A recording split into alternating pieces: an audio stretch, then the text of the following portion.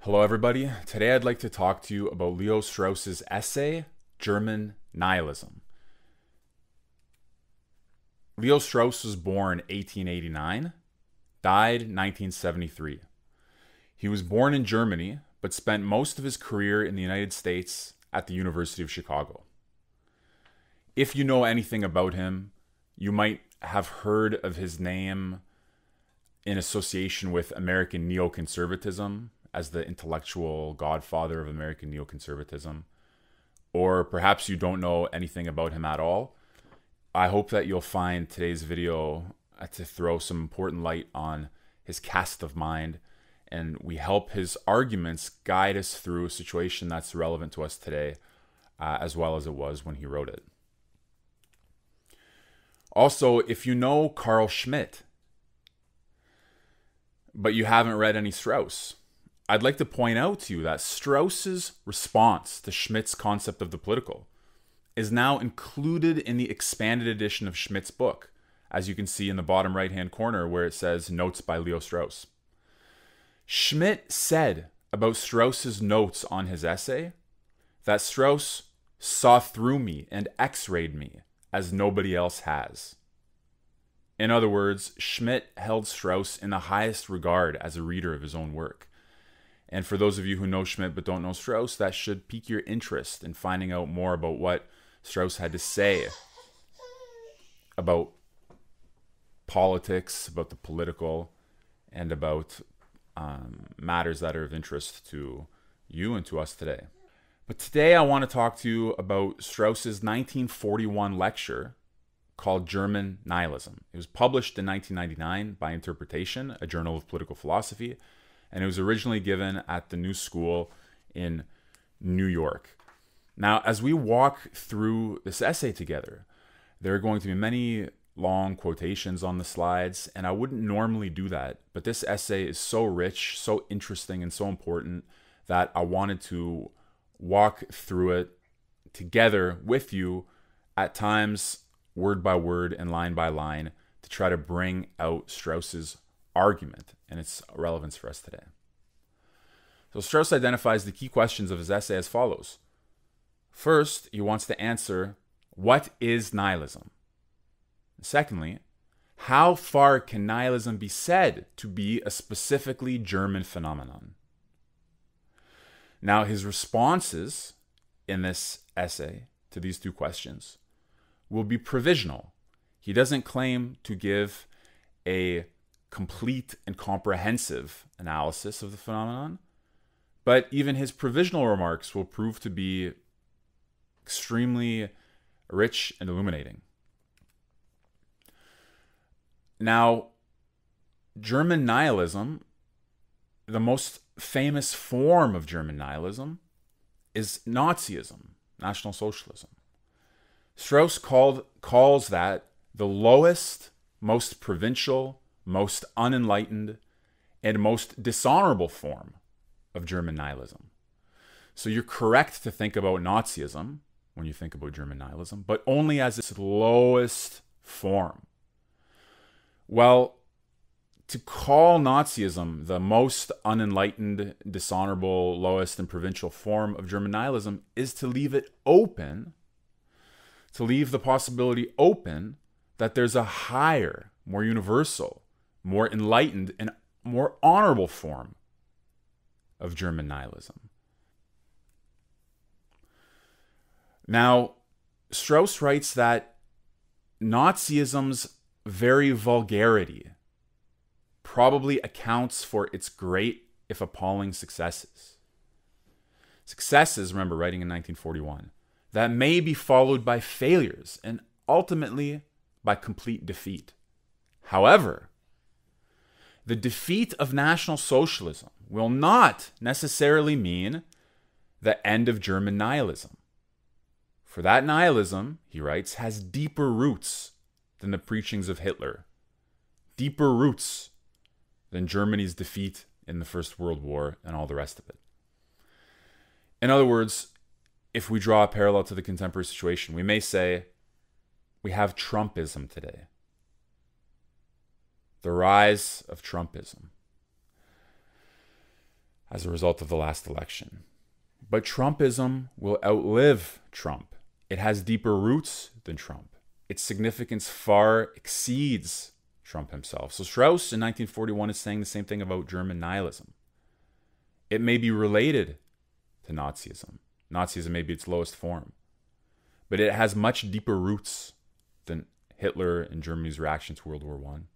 And its significance will live on past the demise of the Nazi regime. Strauss first examines what German nihilism is not.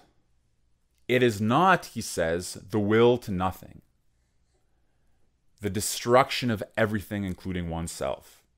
I do not believe, he writes, that such a desire is the ultimate motive of German nihilism. Now, some people may have thought otherwise, that that's precisely what nihilism is. A total no to everything, including oneself. A desire merely to destroy and to include oneself in the act of destruction. No, that is not, according to Strauss's analysis, what nihilism is, what German nihilism is. Even if such a desire were demonstrated to be the ultimate motive, the desire just to destroy, we would be at a loss, Strauss says, to understand why that desire, the desire to destroy, took on the form precisely of militarism in the German case. So he says, why didn't it drive the nihilists to alcoholism, for example? That's another form of self-destruction. That's another form, in a way, of the obliteration of the experience of oneself and of the world. Why did German nihilism take the form of militarism? A proper analysis has to be able to explain. And just to say that the desire was destruction doesn't explain the draw of militarism. To explain German nihilism in terms of mental diseases, some sort of mental aberration, he says, is even less advisable than it is to explain in such terms the desire of a cornered gangster to bump off together with himself a couple of cops and the fellow who double-crossed him. If you can understand the rationale behind a cornered gangster bumping off a couple of cops and the fellow who double-crossed him as he goes down himself in that situation, if you can understand the rationale behind that without thinking about it in terms of mental disease. So you have to understand German nihilism without thinking about it in terms of a mental disease. In other words, there may be a rationale. There may be something behind the nihilistic drive that is not just a mental aberration, but that is rationally comprehensible. The fact of the matter, Strauss writes, is that German nihilism is not absolute nihilism, desire for the destruction of everything, including oneself, but a desire for the destruction of something specific, of modern civilization. Nihilism is a desire for the destruction of modern civilization. But, Strauss thought, in the case of this nihilism, the negation of modern civilization, the no said to modern civilization, is not guided or accompanied by any clear positive conception. So it's primarily negation of modern civilization without a clearly posited alternative. German nihilism is not against everything modern in the sense of being also against modern technology, but it primarily objects to the morality of modern civilization. That means to the emphasis on the relief of man's estate, comfortable self-preservation and consumption, safeguarding the rights of man, and the greatest possible happiness of the greatest possible number. These principles of the morality of modern civilization are what are the targets of the passionate ire of the German nihilists. The motive of German nihilism is moral protest, based on a conviction Strauss writes, that internationalism, like no borders, and the open society, these goals of modern civilization, are incompatible with the demands of moral life. German nihilism is based on the conviction that the root of all moral life is essentially and eternally the closed society, the society with borders. So open society, if not immoral, is at least amoral and lacking seriousness. Are you beginning to hear some resonances with modern day moral protest against internationalism and open borders in the name of serious morality and closed communities? Let's look at the argument. Moral life is serious life. Morality is a serious affair. It's the rejection of just base pleasure, mere life, frivolity. Seriousness and the ceremonial of seriousness, like flag and the oath to the flag, are the distinctive features of the closed society, according to the argument of the German nihilists. And the closed society is constantly confronted with and basically oriented toward war.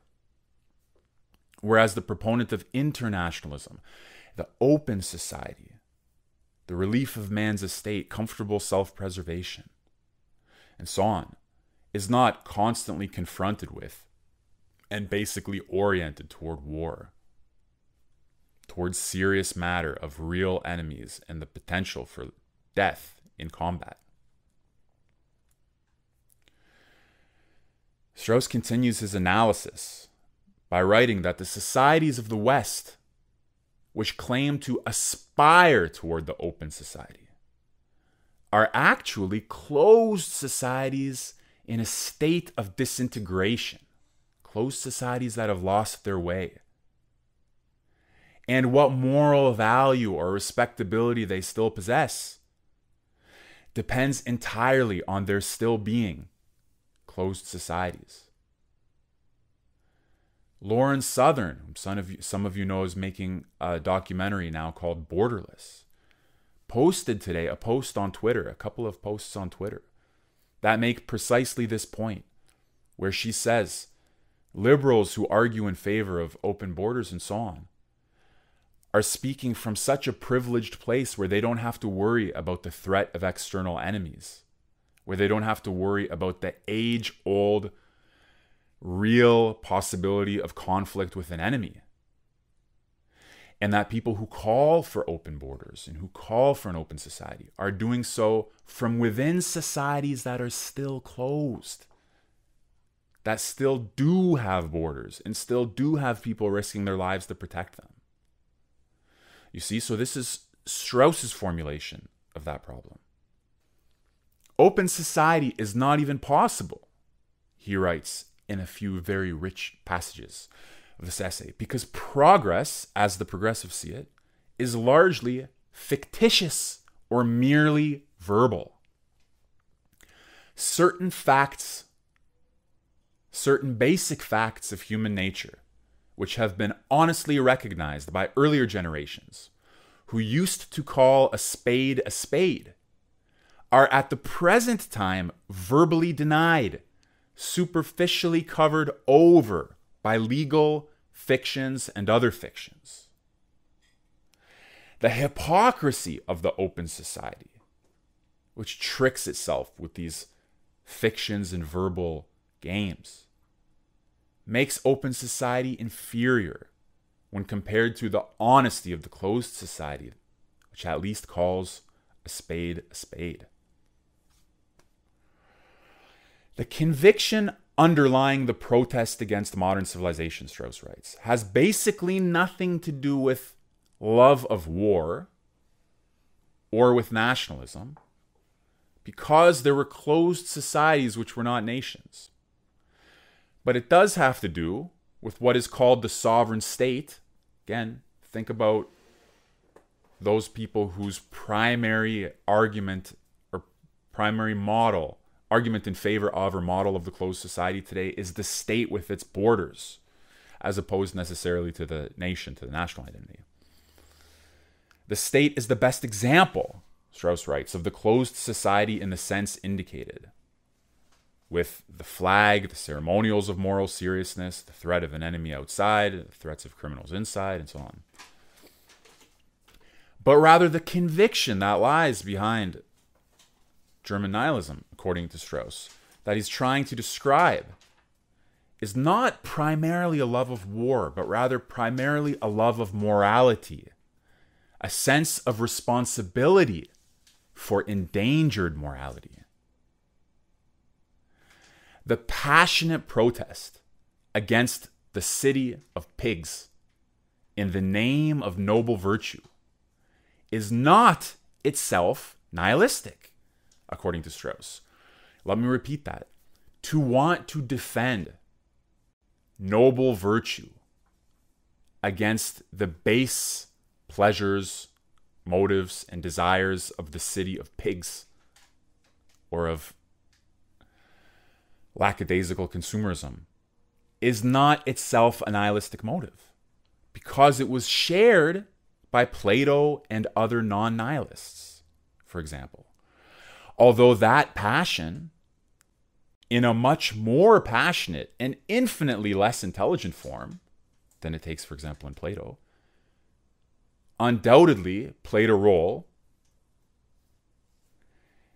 in post-war Germany's hatred towards subhuman cultural Bolshevism.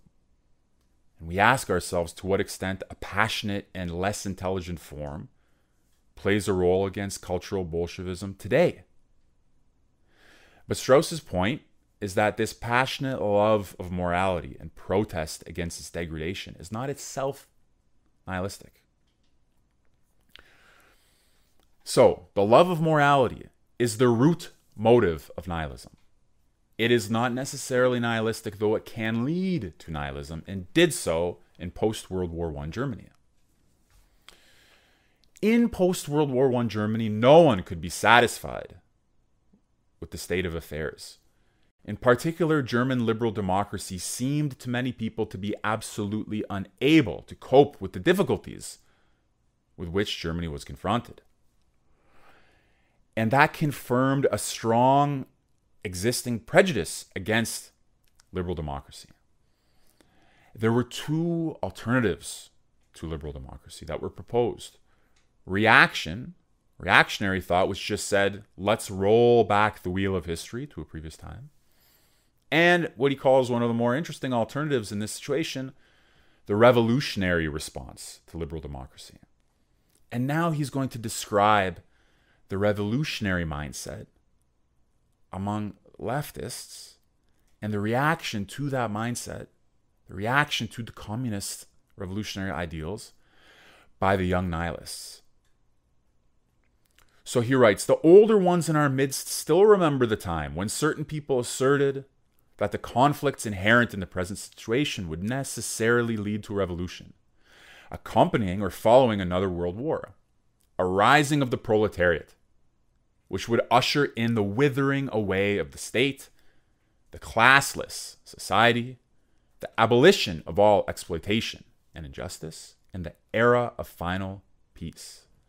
It was this prospect of a communist revolution, at least as much as the desperate present, which led to nihilism. So not only was it the terrible situation in which Germany found itself after the war, it was also the prospect of a classless society and a communist revolution that led to nihilism. Now listen to these passages.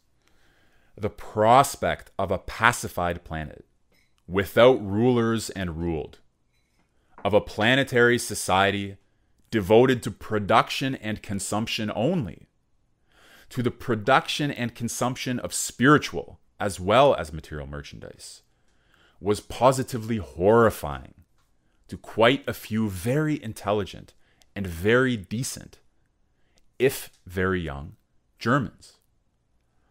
Now, I'm about to read you some incredible passages, but I want to emphasize for you.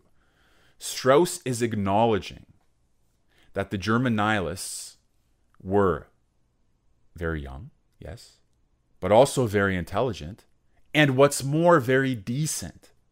He's not immediately saying that to be horrified by a classless human community of pure equality is to be deplorable.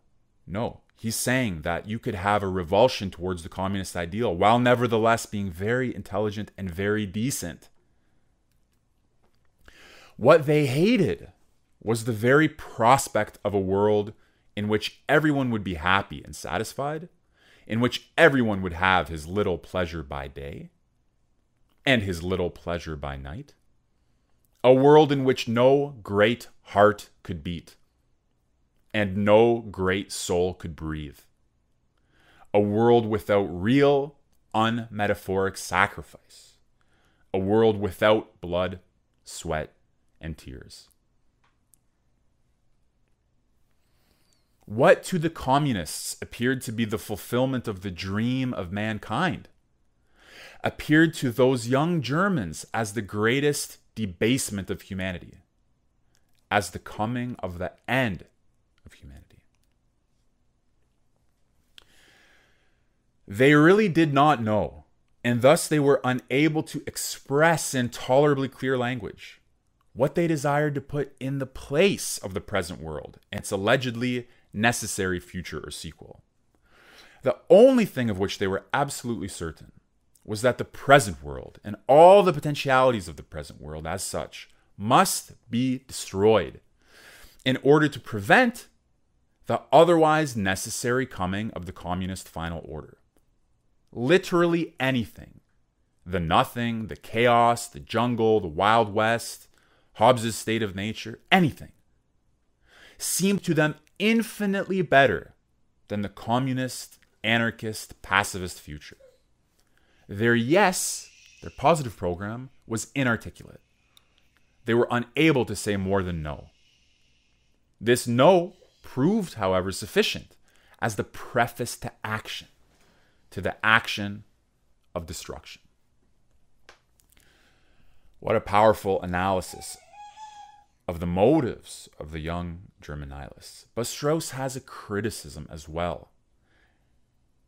And you please take notice of the way in which Strauss is able at least to state the arguments of the young nihilists, to state their motives, to have a sympathetic account, an understanding account of what drove them. He doesn't launch into criticism by smearing them and dismissing them, deriding them and mocking them. He first makes the effort, a truly sympathetic effort, to state what might be driving them before he begins to point out what he thinks are some of the weaknesses with their argument. So Strauss says that the young German nihilists took over the communist thesis that the proletarian revolution and proletarian dictatorship is necessary if civilization is not to perish. Only they emphasized this latter part, that if civilization is not to perish. So they said, fine, let it perish. That way we'll avoid the communist revolution. If the only way to keep civilization alive, according to the communists, is for there to be the next stage in this history of, in this dialectical history of human existence, so that we overcome private property and the bourgeois order with the proletarian revolution, they say, fine, let civilization perish, if that's what it takes to avoid this nightmare of the communist takeover. Strauss says more about this fallacy, or about what he thinks is the mistake in the reasoning of the young nihilists, a little bit later on. But now he turns his attention, and what I think is one of the most important passages of this lecture. Now he turns his attention to the failings of the teachers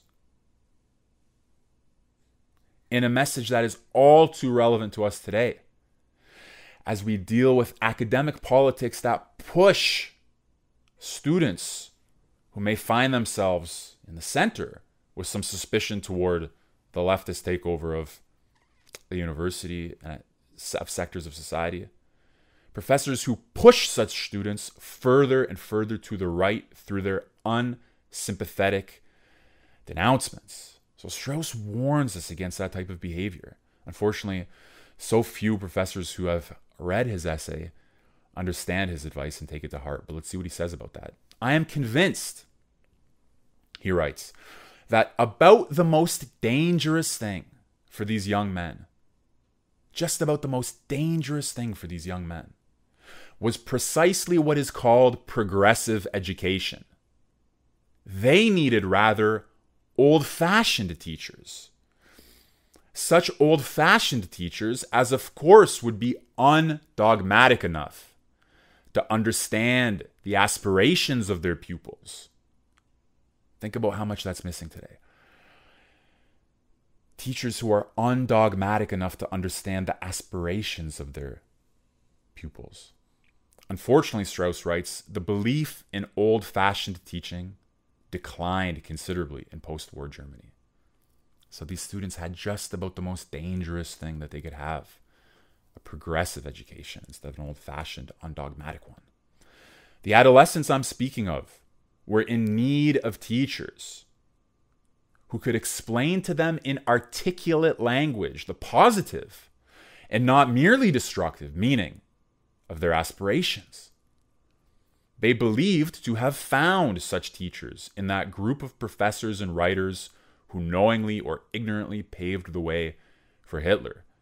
Strauss is referring to here to the writers of the German conservative revolution. But note, they needed old-fashioned teachers who could explain to them in articulate language the positive meaning of their aspirations. How much is that missing today from our universities? And how much are some of our public intellectuals today filling that void? Of course, they get the backlash of the university in response. Now, opponents of the young nihilists, this is also a very important point. So Strauss has just criticized the teachers of the young nihilists for failing to be undogmatic enough to understand the aspirations of their students. Now he's going to criticize the opponents of the young nihilists. Their opponents frequently committed a grave mistake. They believed to have refuted the no, the rejection of modern civilization, by refuting the yes, the positive program, the inconsistent, if not silly, positive assertions of the young men. So, for example, let's suppose that today you think ethno-nationalism is, like Steve Bannon said, for losers. And therefore you dismiss the no that those people say to modern civilization. If you think you can dismiss the no or the rejection on the basis of the yes, the positive suggestion, Strauss is saying that's a mistake that opponents make. One cannot refute what one has not thoroughly understood. And many opponents did not even try to understand the ardent passion underlying the negation of the present world and its potentialities. As a consequence, the very refutations confirmed the nihilists in their belief. These passages are so important. The opponents of the young nihilists made so little effort to understand their motivating passion that they confirmed the nihilists in their belief that their opponents don't know what they're talking about, that their elders are unable to lead them through the current situation. If you're a young student who goes to campus today and you despise something about what you think is the leftist takeover of the university, and you have professors who have no sympathy for that moral passion that you have against the predominant campus morality, if they have no understanding of it, their lack of understanding will fortify your belief that the university has become a place bereft of intellectual manpower. Now, the opponents of the young nihilists, Strauss writes, for them, their belief in the principles of modern civilization had become a prejudice. In other words, it had become something that they no longer are able to defend at its foundations. It had become like an inherited belief for them, the goodness of modern civilization. And therefore, in the encounter with young nihilists, they became apologists for modern civilization. The result is that they had to take the position of reactive, defensive apologists, whereas it's in their nature, as progressivists, to be aggressively oriented against the inherited past, towards the future that's still unfolding. But in this case, they took on a conservative stance, a defensive stand, which looks, Strauss says, like admitting defeat. The adherents of the ideal of progress were in the awkward position that they had to resist in the manner of conservatives what in the meantime had been called the wave of the future. So they failed theoretically, they failed strategically, and they failed tactically, the opponents of the young nihilists. They gave the impression of being loaded with the heavy burden of an old and somewhat dusty tradition, whereas the young nihilists, not hampered by any tradition, had complete freedom of movement. And in the wars of the mind, no less than in real wars, Strauss writes, freedom of action spells victory. Now, Strauss says that the German nihilists, the young German nihilists, could have been impressed. So remember, their teachers failed them. Their opponents failed them. Failed to deal adequately with the challenge posed by the young nihilists. But Strauss argues that the German nihilists could have been impressed by Churchill's 1940 answer to the moral problem of modern civilization, if only they had heard it. So you already see at this point in the essay, Strauss is starting to suggest, which he'll do even more strongly in the conclusion, that somehow Churchill and the British war effort, and you'll see in more detail something about British civilization as such, could give a satisfactory response to the moral passion of the German nihilists. More satisfactory than the progressive teachers could give. More satisfactory than the opponents of nihilism could give. I take it for granted that not everything to which the young nihilists objected was unobjectionable. In other words, many of the things to which they objected were objectionable. And that not every writer or speaker whom they despised was respectable. Strauss acknowledges. For example, our version would be that there are those who are deplorable, who have good grounds on which to object to some of what they see, to despise some of the people they despise. Now, here in his brilliance, in his justice, in his moderation and understanding, Strauss articulates a principle that is timeless and also very timely. Let us beware. Remember, he's saying this in the context of expressing sympathetic understanding to the claims of the young nihilists. Let us beware of a sense of solidarity, which is not limited by discretion. And let us not forget that the highest duty of the scholar, truthfulness or justice, acknowledges no limits. In other words, if he was saying, we are defenders of Western civilization, they are opponents of Western civilization, we must therefore stand together in solidarity and pay no mind to the merits of the arguments that are on their side. Well, that would be a sense of solidarity that is not limited by discretion and that doesn't exhibit the highest duty of the scholar. You see, truthfulness or justice, which acknowledges no limits, stands above a sense of solidarity that might keep you from truthfulness or justice. So having articulated this principle, Strauss says, let us not then hesitate to look for a moment at nihilism from the point of view of the nihilists themselves. Let's see how they understood themselves. Let's step into their shoes. Let's try to articulate their position as they themselves saw it. This is a way of proceeding that is valuable for us today, whatever phenomenon we're trying to understand. So nihilism, according to the nihilists. Nihilism, they would say, is a slogan used by those who don't understand the new, but see only the rejection of their cherished ideals, the destruction of their spiritual property. They judge the new by its first words and deeds, which are of necessity a caricature rather than an adequate expression. In other words, they see the flash and the bang, and so they go ahead and they call us nihilists and so on. But what they don't understand is what we're building toward, what lies behind the flash and the bang. The Nazis, Hitler, the less said about them, the less said about him, the better. He will soon be forgotten. He's just a contemptible tool of history, a midwife who assists at the birth of a new epoch, of a new spirit. And a midwife usually understands nothing of the genius at whose birth she assists. In other words, Hitler, forget about Hitler. He's just a tool ushering in a new era. Don't focus on him. Focus on the new era he's ushering in. A new reality is in the making. It's transforming the whole world.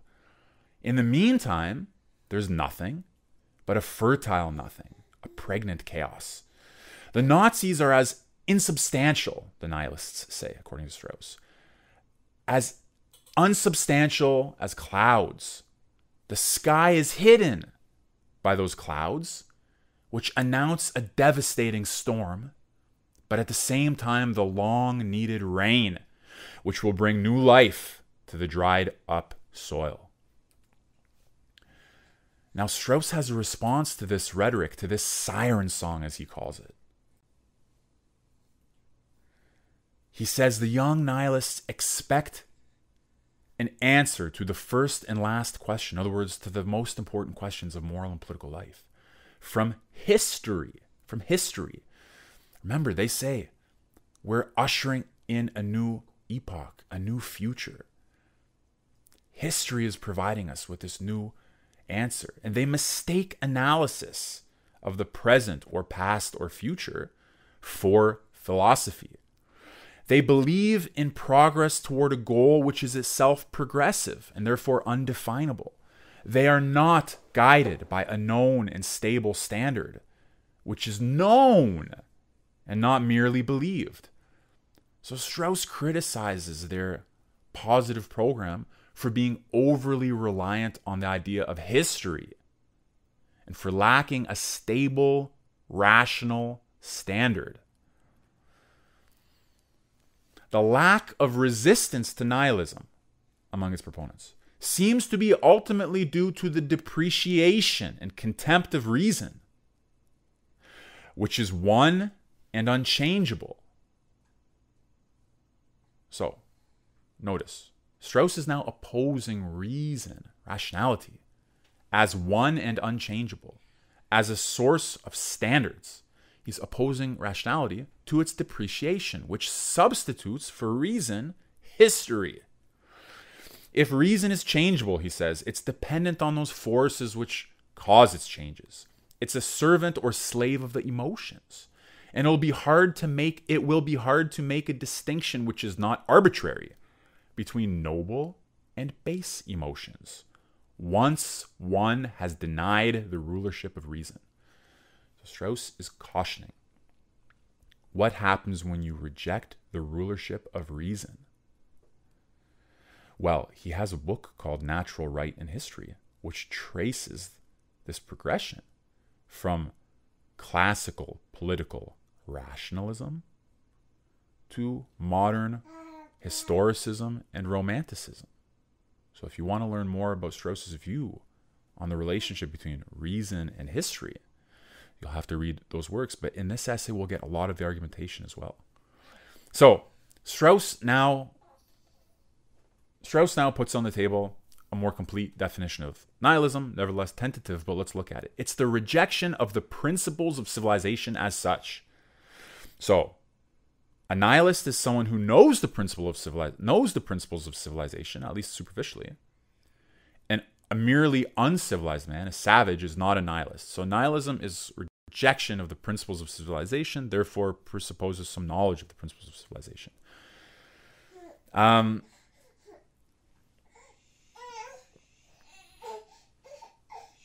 Civilization for Strauss is the conscious culture or cultivation of our humanity, of what makes a human being a human being. And here he offers what has become increasingly contestable. But we have to take very seriously his claim that what makes a human being is reason. So civilization is the conscious culture or cultivation of reason. And reason's two primary functions are the regulation of our conduct and the attempt to understand theoretically. So morals, the regulation of our conduct, and science, theoretical understanding. Science, in this sense, as the attempt to understand man and the universe, is equivalent, Strauss says, to philosophy. So modern science may be something else. Modern science may be the desire for the conquest of nature in the service of the relief of man's estate. But science, like the German Wissenschaft in its broader meaning here, is the desire to understand man and the universe, the use of our reason for theoretical comprehension.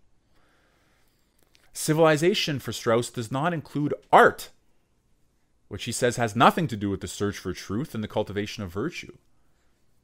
And although he pays attention to the importance of art and poetry, he thinks that art is more closely aligned to the rejection of reason than it is to the acknowledgement of reason as the defining feature of human being.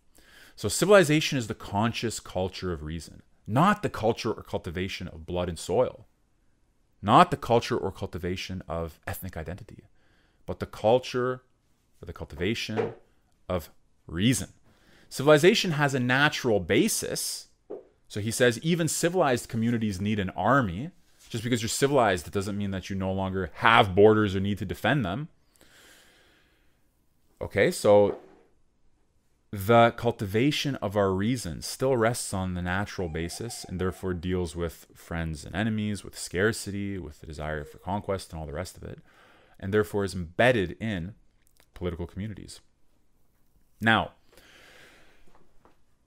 what's the relationship then between civilization and nihilism? I've already said, for Strauss, nihilism is the rejection of the principles of civilization, defined as the cultivation of our reason in the direction of morality and science. So, if nihilism is the rejection of the principles of civilization as such, and if civilization is based on recognition of the fact that the subject of civilization is man as man, the human being as such, every interpretation of science and morals in terms of races or nations or cultures is strictly speaking nihilistic. Think what he's saying. Racialism, nationalism in terms of like the analysis of science and morals in terms of their national identity or cultural identity is nihilistic because it rejects the universality and the humanity of reason. The few Greeks whom we usually have in mind when we speak of the Greeks, he writes, were distinguished from the barbarians, so to speak, exclusively by their willingness to learn even from barbarians. Whereas the barbarian, the non-Greek barbarian as well as the Greek barbarian, believes that all his questions are solved by or on the basis of his ancestral tradition. So here Strauss is distinguishing barbarism as the over-privileging of your own ancestral tradition to the exclusion of the possibility of learning from others,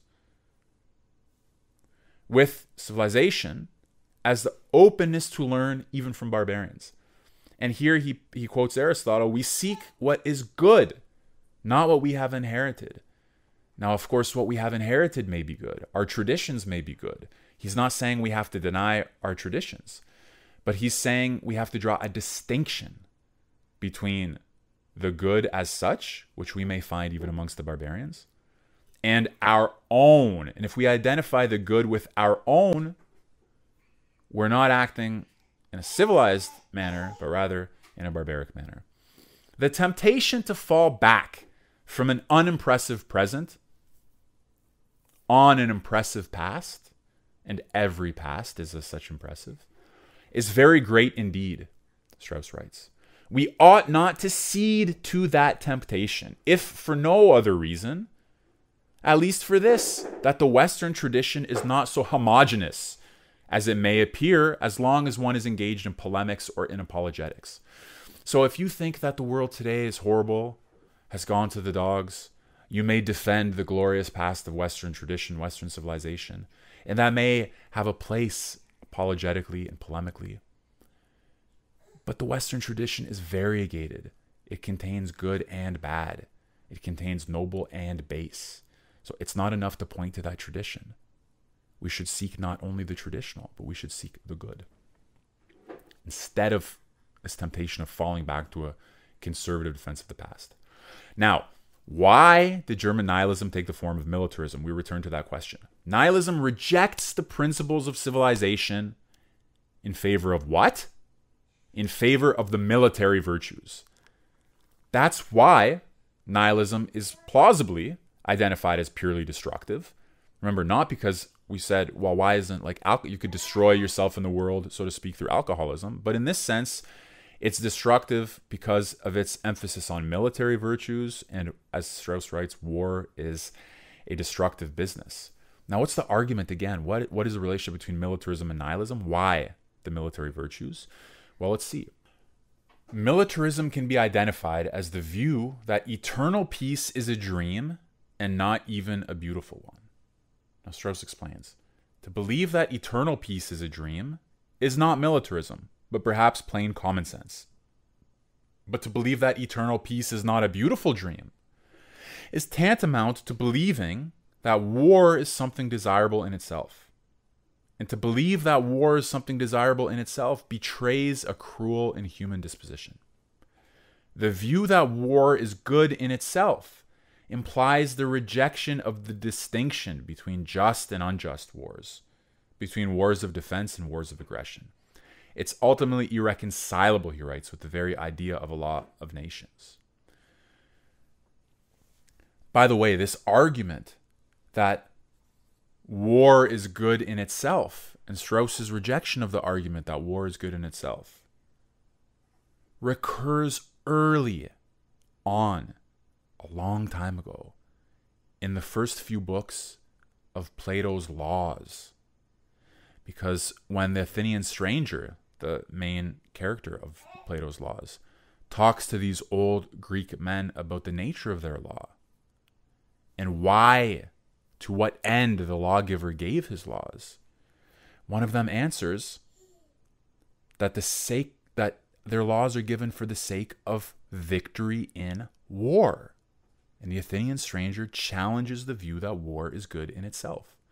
So you can even see that argument assessed in Plato. But here Strauss is saying that the militaristic view that war is good in itself implies the rejection of the distinction between just and unjust wars. That's one of its shortcomings. Now, the essay also argues that nihilism isn't identical to militarism. So militarism never asserted that science is essentially national. It never fully rejected, like nihilism does, morals and science. It recognizes to an extent the virtues of peace. But nihilism says that military virtues, courage especially, are the only virtues left. So nihilism elevates the military virtues as opposed to, for example, the theoretical virtues. German nihilism is therefore radicalized militarism for Strauss. So they're distinct, but they're akin. To understand one, we must understand the other. Now, to explain why militarism plays a role, why there's a militaristic strain in German history, Strauss argues as follows, that Germany is younger than the other Western nations, closer to barbarism, further from the ideals of modern civilization, which are English and French.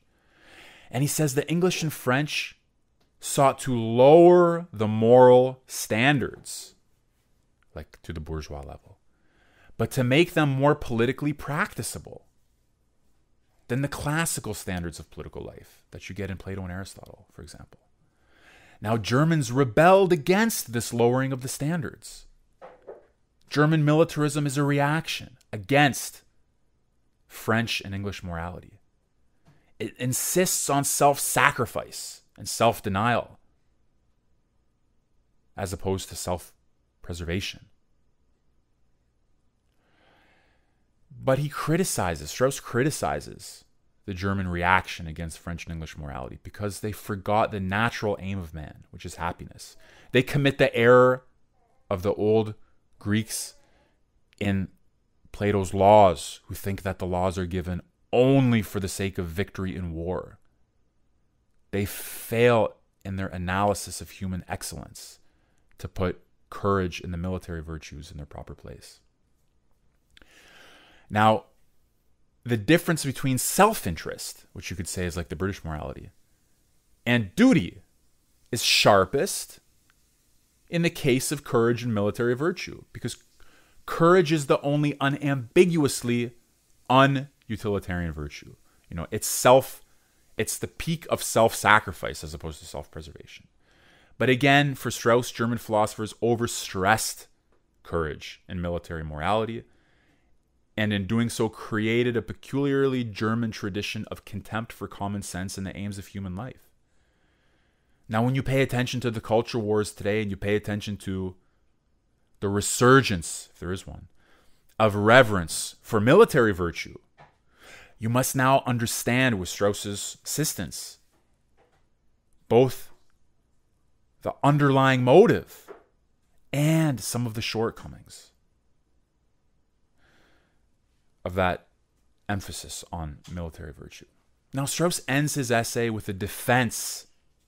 Now that he's given a sympathetic account of German nihilism, he ends his essay with a defense of the English.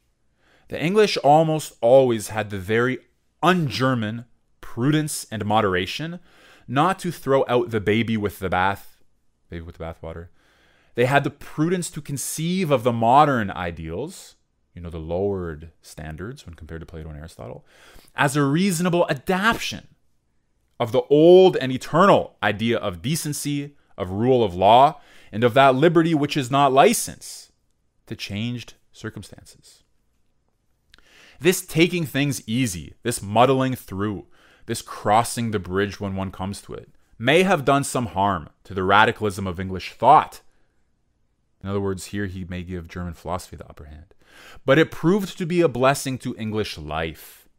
The English never indulged in those radical breaks with tradition which played such a role on the continent, for instance in the French Revolution. Whatever may be wrong with the peculiarly modern idea, the very Englishmen who originated the modern moral and political ideals, were at the same time versed in the classical tradition. While the English originated the modern ideal, the pre-modern ideal, the classical idea of humanity, was nowhere better preserved than in Oxford and Cambridge. So, Strauss believes that the British did a better job than the Germans did, the German nihilists did, of carrying forward familiarity with and reverence for classical political rationalism under new circumstances, in responding to the lowered moral ideals of the British and the French compared to the classical ideals. The Germans went too far, threw out the baby with the bathwater. So what does Strauss write in conclusion in 1941? The present Anglo-German war is then of symbolic significance. In defending modern civilization, which I repeat means for Strauss the conscious cultivation of reason in morals and science, in defending modern civilization against German nihilism, the English are defending the eternal principles of civilization.